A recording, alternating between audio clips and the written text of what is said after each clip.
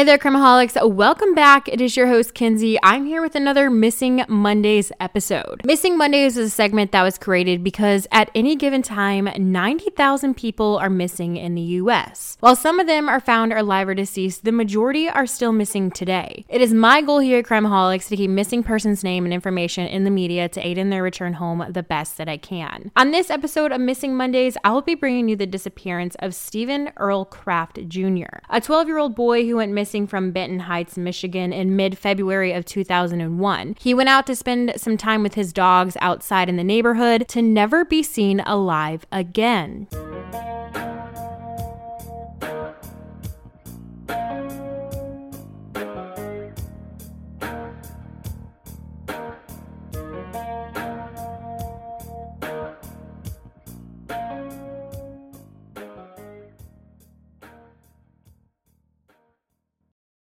Stephen Earl Kraft Jr. grew up in Benton Township, Michigan. His family, friends, classmates, and teachers described him as a quiet but very intelligent boy who was friendly with everyone and excelled in his studies at school. Growing up, Stephen was called Stevie by his friends and family since his father went by the name Stephen. Stevie had a close relationship with his older sister Jody, who lived just around the corner from his home. During Stevie's free time, he would walk with his dogs down to Jody's home and spend the day playing with the dogs and his nephew. Most of the time when Stevie would spend the day playing at Jody's house, he would often be invited to stay for dinner. On February 15th, 2001, Stevie was home with his mother instead of being in school. 5 days prior to the 15th, Stevie had gotten suspended from school for getting into a fistfight with another boy. After his 5-day suspension, he was set to return to school on the 16th. According to the principal at Hull Elementary, where Stevie attended, he was not a troubled child and had been an excellent student.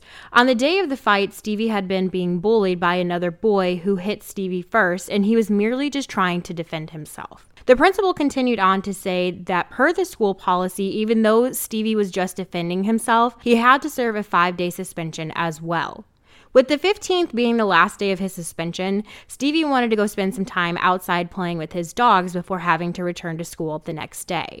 Stevie was well known in his neighborhood on Holly Drive in Benton Heights for playing outside with his dogs. During this time, Stevie had a German Shepherd Chow mix and a German Shepherd puppy. Sometime around 6:30 p.m. that evening, Stevie's mom was making dinner, and Stevie informs her that he's going to go outside and play with the dogs and he would return later that evening. But Stevie is never seen alive again. A few hours later, around 9 p.m., Stevie has still not returned home, but his mother doesn't think much of it because she just assumes that Stevie is around the corner at his sister Jody's and has decided to eat dinner there instead of eating at home. His mother phones Jody to check on Stevie, but Jody informs her that he never came by the house and she has not seen him at all that day. With a bad feeling in her stomach, she sends her husband Stephen out to look for their son. Stephen runs into a neighbor who says they saw Stevie head towards the field near their home on Holly Drive with the 2 dogs, but that was the last time the neighbor had seen him, which was around 6:45 p.m., just shortly after the original time Stevie had left his house. With this neighbor being the only person who saw Stevie that evening and the temperature dropping quickly, Stephen and his wife call the Benton Heights Police Department and tell them that their son never returned home. Due to his young age and the decrease in the temperature, the police knew that they had to take the situation seriously and time could be running out for Stevie to be found alive. As the search begins for Stevie and his 2 dogs, his father Stephen and the police first start searching the wooded areas near their home. In the wooded area just 2 blocks away from where the Kraft household is, they find what looked to be paw prints and boot prints that were believed to belong to Stevie and the dogs. They begin to follow the footprints, but they begin to quickly fade away. The footprints in the snow were located near the Harbor Haven Ministries building, which just behind this building is the wooded area where the footprints started to fade. His father worried that Stevie may have gone into the woods and fell on the snow and may not be able to make it back home. However, the feeling faded rather quickly when Stephen knew that his son would have likely unleashed one of the dogs for them to run back home and alert him or his wife. The late-night search for Stevie has now continued through the night with his family and police fearing the worst as the temperatures continued to drop. His mother confirmed to the police that when Stevie had left their home around 6:30 p.m. earlier that evening, he had not worn a hat or gloves and only wore a small jacket, making their feelings of fear even stronger. It is now the morning of the 16th, and there is still no sign of Stevie within an 8-mile radius of his home. With no signs of Stevie, the police are starting to come up with the theory that maybe Stevie is a runaway. His parents are heavily upset at this accusation because they know their son well, and he has no reason to run away from home at only 12 years old. Stevie had a good home life, and he was close with his family and never showed any signs of being in distress. It would be highly out of his character for him to run away from home. With no leads or signs of Stevie, and it being over 12 hours since he first disappeared, the police head over to Hull Elementary School to question Stevie's teachers and classmates. Each one of his classmates and teachers all had the same things to say about Stevie, that he was a really great student and he excelled in school. It was not until police questioned the Hull Elementary School principal, Leo Coleman, that they find out that Stevie had recently been suspended for fighting in school. After receiving this information from the school principal, the police began to believe that their theory about Stevie running away might just be plausible. They believe that Stevie may have run away from home so he would not have to return to school the following day. But the principal informs them that Stevie was not at fault for this fistfight. They explain that Stevie was being bullied and the other student was the first one to throw a punch, and Stevie was just trying to defend himself. He further tells them that Stevie is a great student who is well liked by his teachers and peers. There is no reason for Stevie to run away to avoid going to school. He also tells him that he is fully aware of Stevie's home life and he is well taken care of by his family, and reiterates that there is no reason for Stevie to run away. Now the police are left feeling that their theory was incorrect and believe something bad has happened to Stevie. Their theory about him being a runaway continued to fold when the police did a search of Stevie's bedroom and saw that not a single one of Stevie's belongings were missing. If a 12-year-old boy is going to run away from home in the middle of winter, there is no way he's just going to leave empty-handed. After the police ditched their theory of Stevie being a runaway, they head back into their neighborhood on Holly Drive to question neighbors who were in the neighborhood that evening. While going door to door, one of the neighbors says that he believes that he had seen Stevie get into a red Toyota sometime that evening around 7 p.m., but he did not get a good look at the man driving the red Toyota. Stephen right away does not believe the neighbor saw Stevie get into the vehicle because he knows his son. He knew that Stevie, 1, would never just willingly get into a vehicle with a complete stranger, and 2, the dogs would have been with Stevie. Stephen's intuition about this was right because shortly after the police were given this tip, they were able to verify the identity of the boy getting into the Toyota, and it was not Stevie. The more the police questioned the community, more people stepped forward with information of possible sightings of Stevie. The kids in Stevie's neighborhood would often play inside the storm drains, and they would crawl down into them and play games with the other kids all day. Now, as a mother myself, hearing that had me thinking, my gosh, what the hell? Why are these kids climbing down into a storm drain and spending their day down there playing? But thinking back to my own childhood, there has been many times me and the other neighborhood kids had made risky decisions just like this. The neighbor tells the police that he had seen Stevie playing with the other kids in the storm drain, and he had physically seen Stevie crawl down into the storm drain that evening. Again, my mom brain is thinking, how in the hell? But once again, looking back at my own childhood, these are the kinds of things that we did. And it makes me realize it is a very big possibility that Stevie did crawl down into that drain and maybe had gotten hurt. Police waste no time questioning the kids that were playing in the drain that evening to find out if Stevie had also gone down into the drain. The children questioned tell police that Stevie in fact did not come down into the drain and they had not seen him that evening. They make the conscious decision to not take the children's word for it and search the drain themselves. Despite having hopes they would find a trace of Stevie in the storm drain, there is nothing that leads them to believe that he was down in there at any point that night. The police have never given up the thought that it was a possibility that Stevie had been abducted.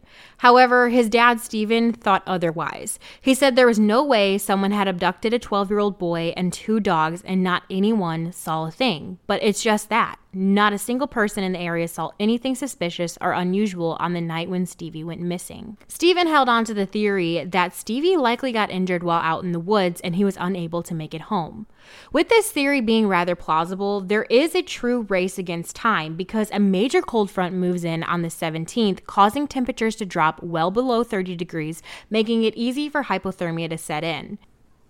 Due to the temperature dropping rapidly, law enforcement step up the search for Stevie and bring in search dogs and hope that they will pick up a scent trail that would lead them right to Stevie. Once the dogs are brought in, the dogs pick up Stevie's scent on Holly Drive, but the scent trail fades quicker than they had hoped it would right at the end of Holly Drive. The next location they take the dogs to is near the Harbor Haven Ministries building. While at the building, the dogs pick up another scent that takes the searchers to a pond that is located just behind the building. But again, the scent trail fades quickly. Because the scent trail ends right at the pond, the police take a closer look to see if there was any cracks or break in the ice. After taking a closer look, it was determined there was no way that Stevie had fallen into the pond as it was covered by a thick layer of ice and there was not even a small break. It is now Sunday morning and they are no closer to finding him than they were when he first went missing. The temperatures are continuing to drop as the days go on and hope that Stevie is coming home unharmed by the weather conditions or alive is starting to fade. But the police and the rescue team still continue to push forward. By Sunday afternoon, more than 100 people had been brought in to search another 6-mile radius around the Harbor Haven Ministries building. People were on horseback, ATVs, and on foot. The 6-mile radius was thoroughly searched without any success. Another night is upon the Kraft family without their son, and they have nothing but fear and panic that Stevie would not be able to sustain such temperatures if he was in fact outside somewhere. The afternoon turns into night when the Kraft family and the searchers find one thing they were looking for. The female German Shepherd Chow mix that belonged to the Kraft family made her way back home all on her own, but without Stevie. The Krafts and the searchers were in complete shock when she appeared in the yard. Not a single person happened to see which direction she came from. She was thoroughly looked over, and although she was very cold and clearly was starving, there was no injuries to her body. However, Stephen did tell a local news reporter that the dog was very visibly anxious and scared. He stated that she would jump easily and cower down to the ground whenever she had heard a loud noise, and this is something that had never been done with her before. The police plan to use the dog in hopes that she will possibly be able to lead them to Stevie's whereabouts.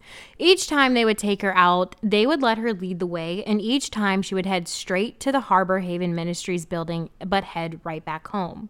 This particular area had been searched numerous times, but the police instruct the searchers to comb the area there multiple more times in case they have missed something, but again, nothing ever turns up.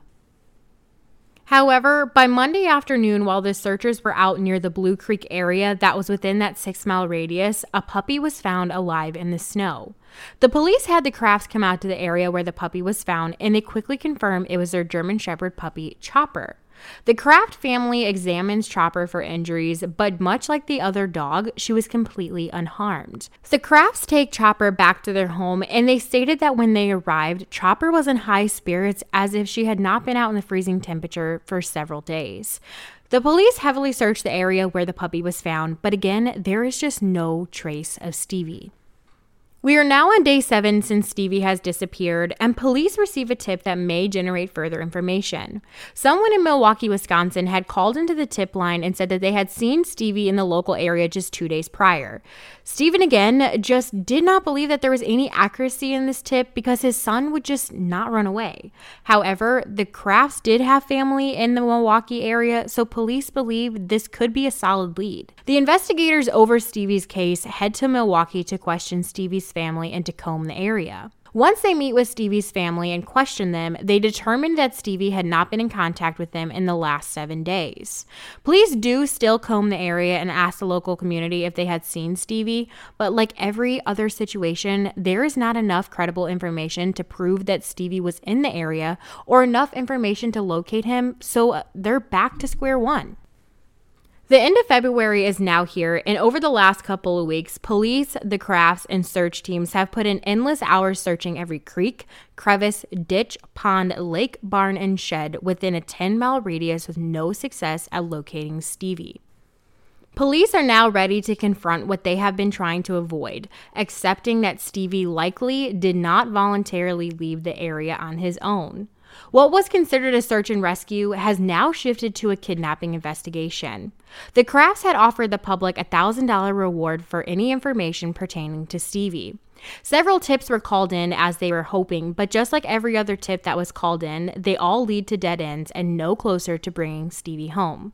The local authorities, FBI, and the state police put forth their best efforts to locate Stevie in the weeks and months after his disappearance, but without any proper tips and evidence in his case, it has remained a mystery. In June of 2001, 4 months after his disappearance, when the weather was nice and warm, the FBI, state police, and the local authorities conducted several more searches within the 6-mile radius search prior to see if anything had turned up once all the snow was gone. But again, nothing turned up, proving to them more that this was not just a kid missing out in the woods, but he was taken against his will.